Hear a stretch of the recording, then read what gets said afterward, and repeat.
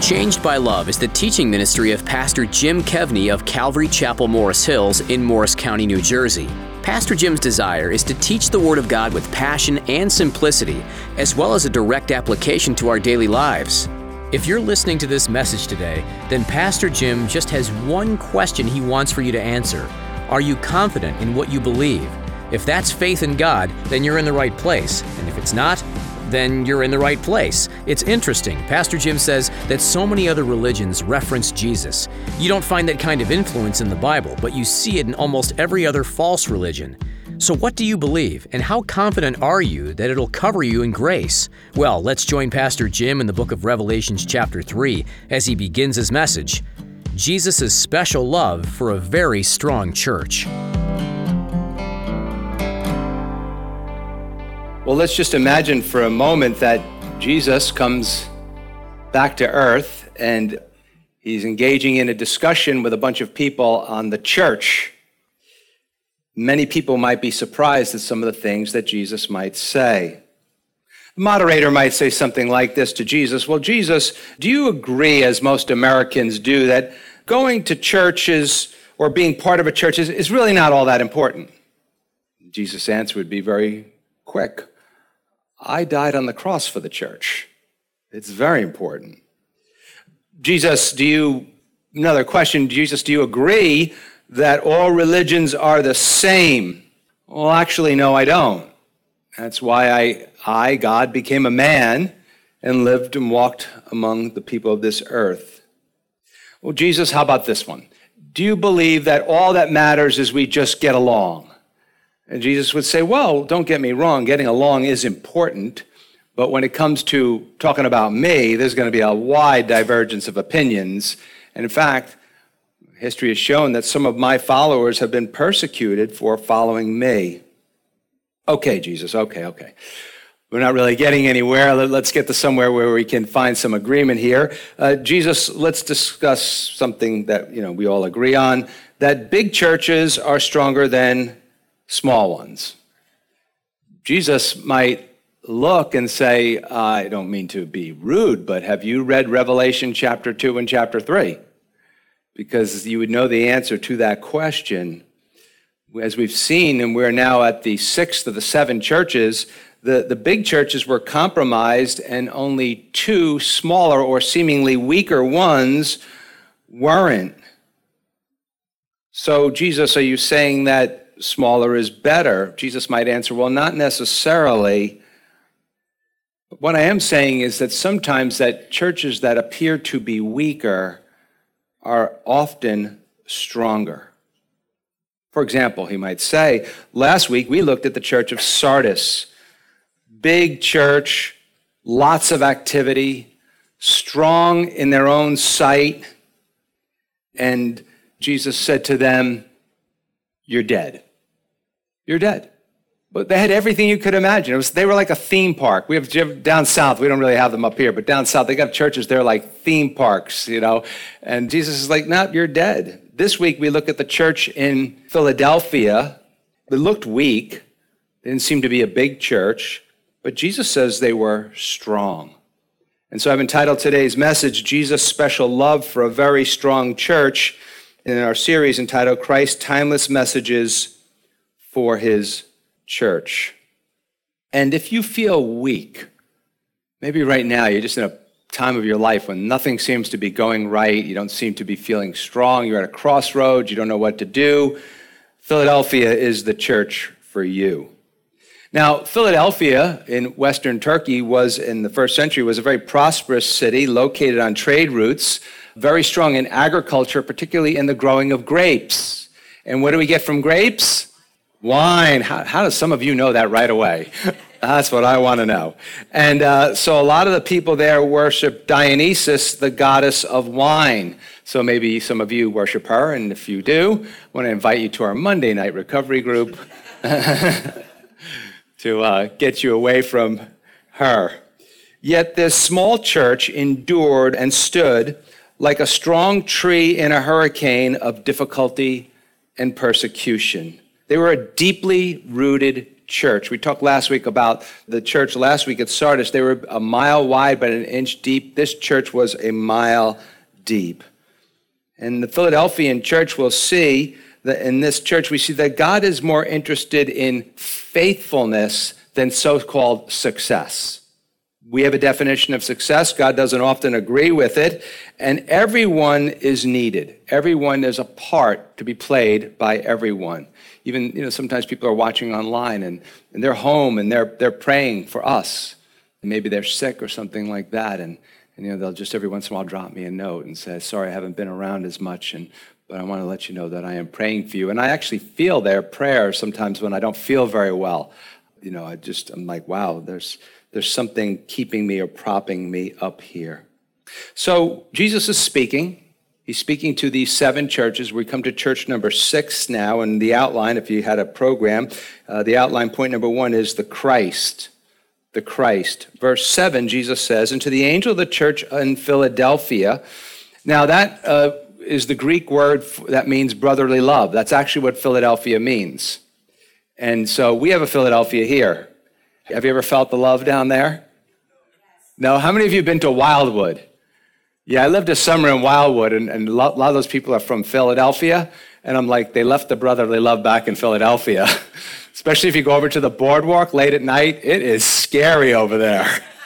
I mean, it is. If you go now, if you're thinking, oh, we're going to vacation in Wildwood this week, go to the Crest or go to North Wildwood. I lived a summer there, not the center about town.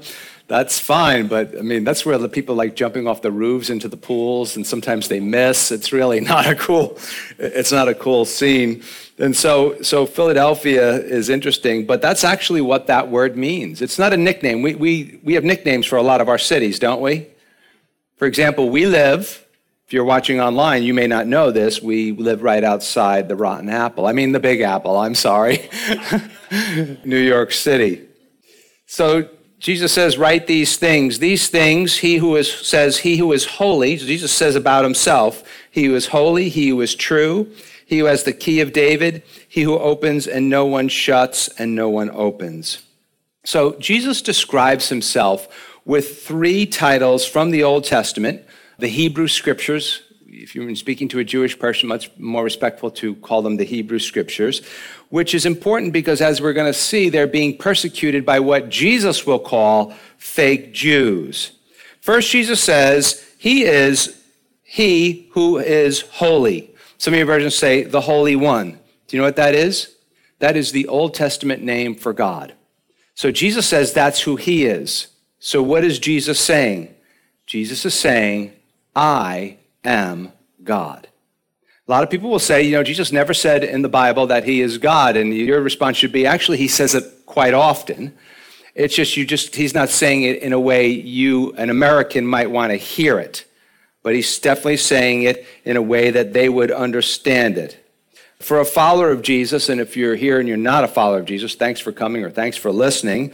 This is very important when you think of Jesus being God in terms of what some of them are going through in some of these churches, when you suffer, or when you experience persecution, or you experience ridicule for your beliefs. God has a purpose in your suffering. It may not be clear to you at the time. You may not see how any good can come out of it, but there is a purpose in it. And when he says to be the Holy One, that declares Jesus Christ to be pure and separate from the rest of creation. And because of the cross of Christ, in God's eyes, if you put your trust in Jesus, you are considered in God's eyes, to be perfect. Your sin is taken from you and put on Jesus on the cross, and his holy righteousness is taken from Jesus and put on you. Did you ever hear the expression, beauty is in the eyes of the beholder? Sometimes I can remember I was talking to somebody expecting a baby soon today, and I can remember just holding my kids and thinking, they're perfect. I don't think that anymore. But, God considers you to have the perfect righteousness of Jesus Christ. And here's the funny thing. The world missed it, but the demons didn't. And that's really an interesting thought, isn't it? I'll just read a text to you, Mark chapter 1, verse 21 through 24. Then they went into Capernaum, and immediately on the Sabbath, he, Jesus, entered the synagogue and taught. And they were astonished at his teaching, for he taught them as one having authority and not as the scribes. So that's not only saying how wonderful Jesus' teaching was, it's saying how lame the teaching they were used to was. Verse 23, now there was a man in their synagogue with an unclean spirit, and he cried out, saying, let us alone. What have we to do with you, Jesus of Nazareth? So he's a man, but he's got multiple evil spirits or unclean spirits or demons in him. And then they say, did you come to destroy us? I know who you are, the Holy One of God. I know who you are. You're God. We know it. Next, Jesus says about himself, he who is true. What is he saying? He is the true God-man. He is the true Messiah. He is the true Savior of the world.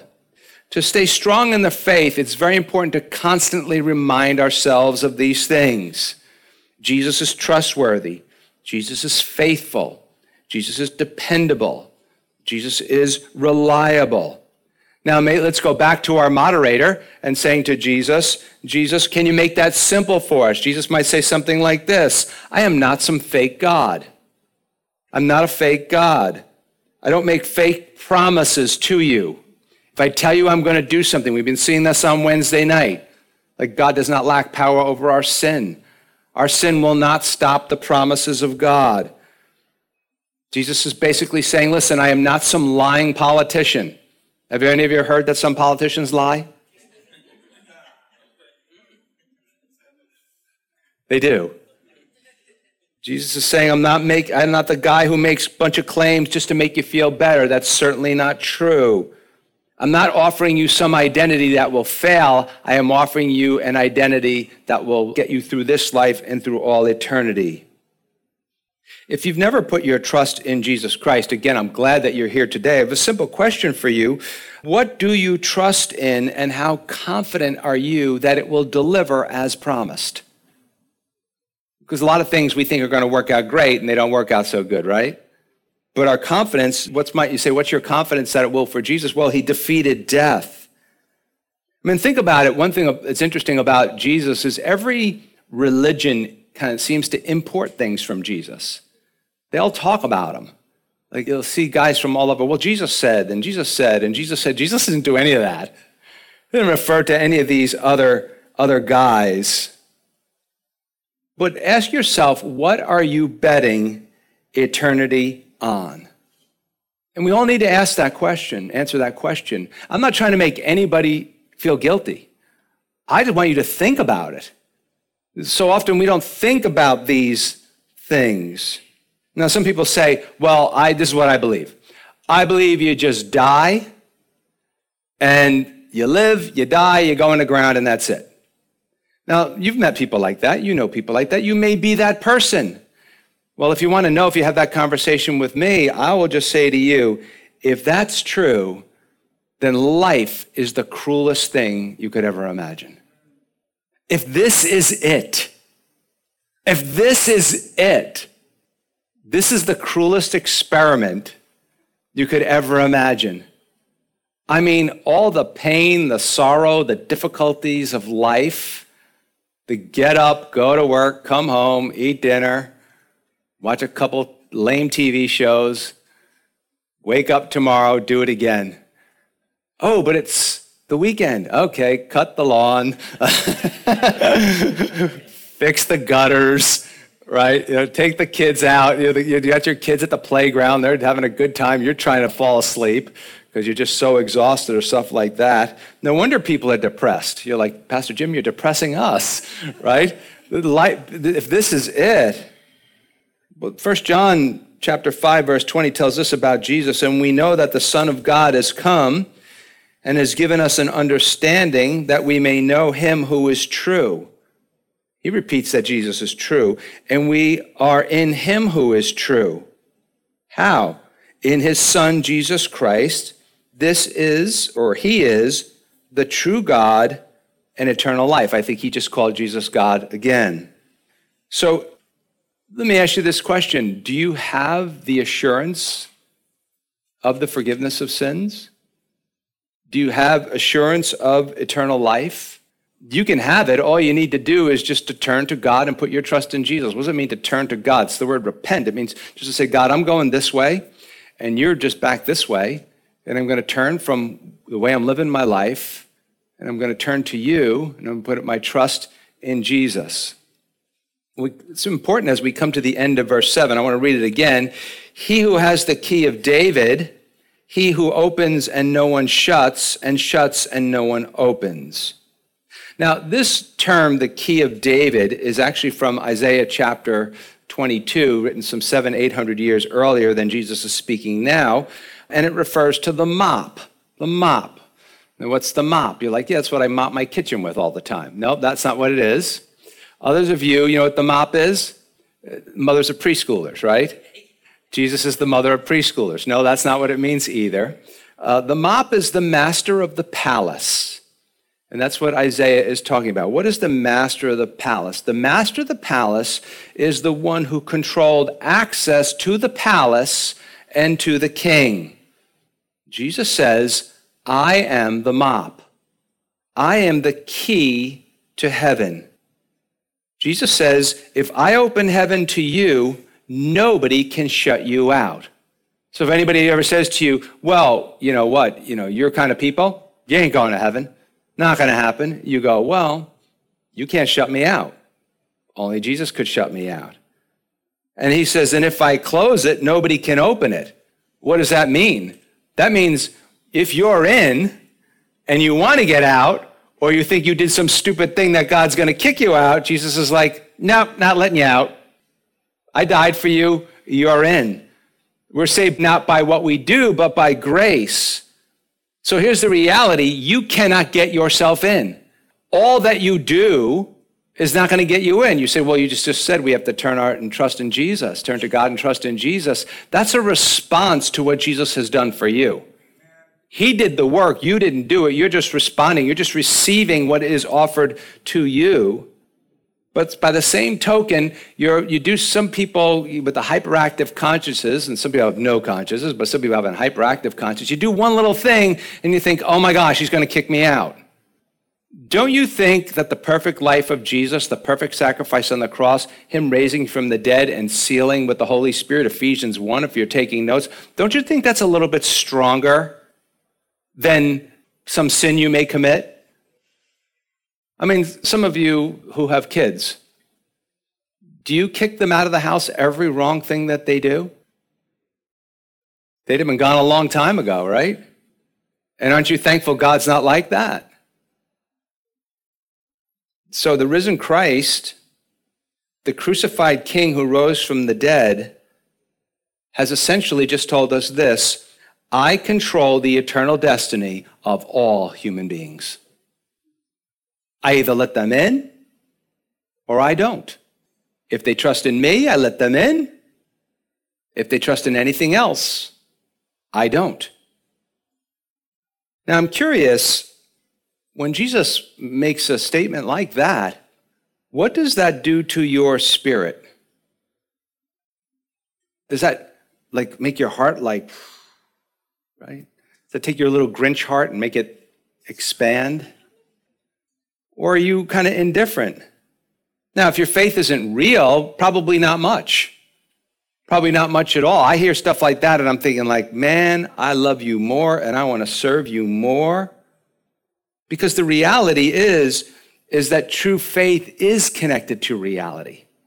I think a lot of people talk about I have a few ideas about faith. I'm like, what do you mean you got a few ideas about faith? Right? Faith is not thinking about faith. Faith is faith in a person. Faith is only as good as the object in which it is placed in. And faith in Jesus makes us more confident in Jesus. It's Christ and Christ alone that holds the key to heaven, or as we'll see, the New Jerusalem, he'll call it. So in other words, Jesus lets us in or lets us out, or keeps us out. Jesus is the door to heaven. Very popular verse at the Last Supper. Jesus said he's going away. Jesus said, you know where I'm going, and you know the way there. And then one guy has a question. He's Thomas. How many of you know who Thomas is? Yeah, how many of you love Thomas? You don't? I love Thomas. I love that guy. Do you ever have that kid in your class Like the teacher's looks at the class and says, did you all understand everything I just said? And everybody nods their head. Teacher turns around to the board and everybody goes, I have no idea what she was talking about. What's he doing? What's he talking about? And then Thomas raises his hand. Excuse me, teacher, I didn't understand that. You can always count on Thomas. Or maybe you're like, Thomas, raise your hand. Come on. I love that kid. I mean, I would buy that kid lunch, right? Asking the questions, we didn't know what the teacher was talking about. So Jesus says this, John 14:6. Jesus said to him, I am the way. See, he's looking for, give me some directions. Give me something to put in my phone so my GPS can take me there. And Jesus says to him, I'm the way. The way is a person. It's not a route. I am the way, the truth, and the life. No one comes to the Father except through me. Now, you might be saying, Pastor Jim, you are still on point number 1. I know. Why? Because Philadelphia is grounded in all the things that Jesus just told us about himself. And that's what made them strong. They were grounded in Jesus, not what they were doing. That takes us to number 2, the commendation. And theirs is the longest of all the churches, and in some ways the most confusing. And Jesus says what's good and what he's done and what he will do. And in a way, Jesus is he seems so excited at points, he kind of interrupts himself. Verse 8, he says, I know your works, and that's very common to what he's been saying. I know your works. See, I have set before you an open door. You might want to circle that because there's a lot of controversy over what that statement means, and no one can shut it, for you have a little strength. They think that it's a small group of people, right? They're not seemingly making a big difference.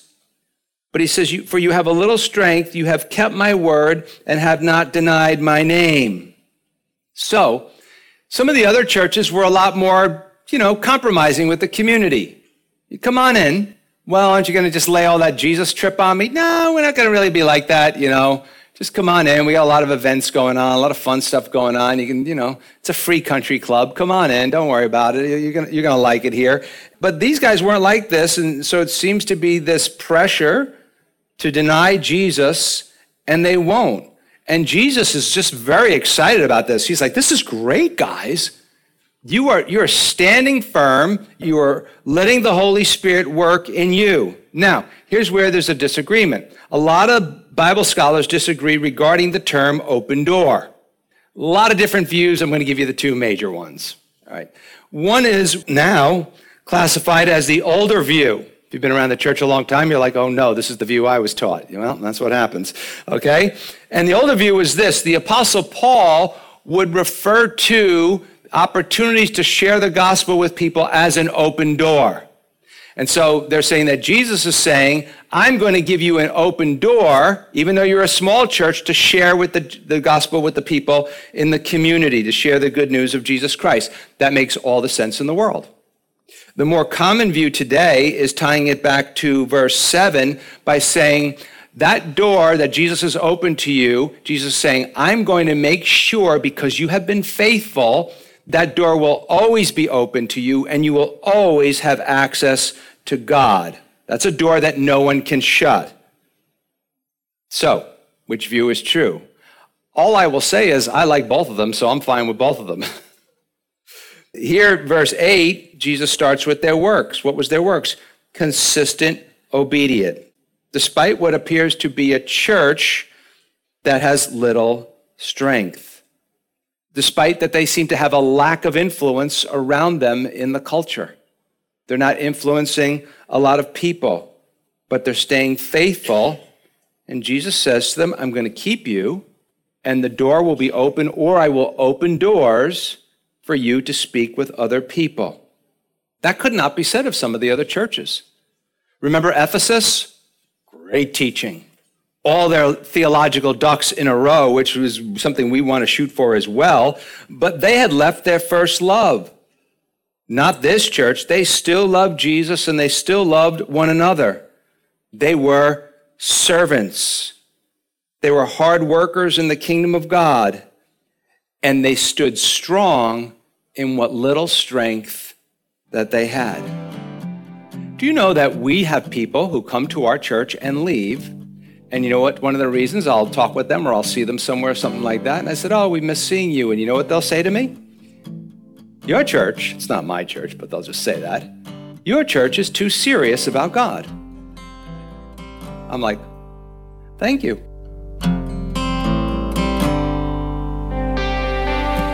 Take what you've just heard from Pastor Jim Kevney on Changed by Love and share it with a friend or neighbor. Encouraging words are priceless in today's world.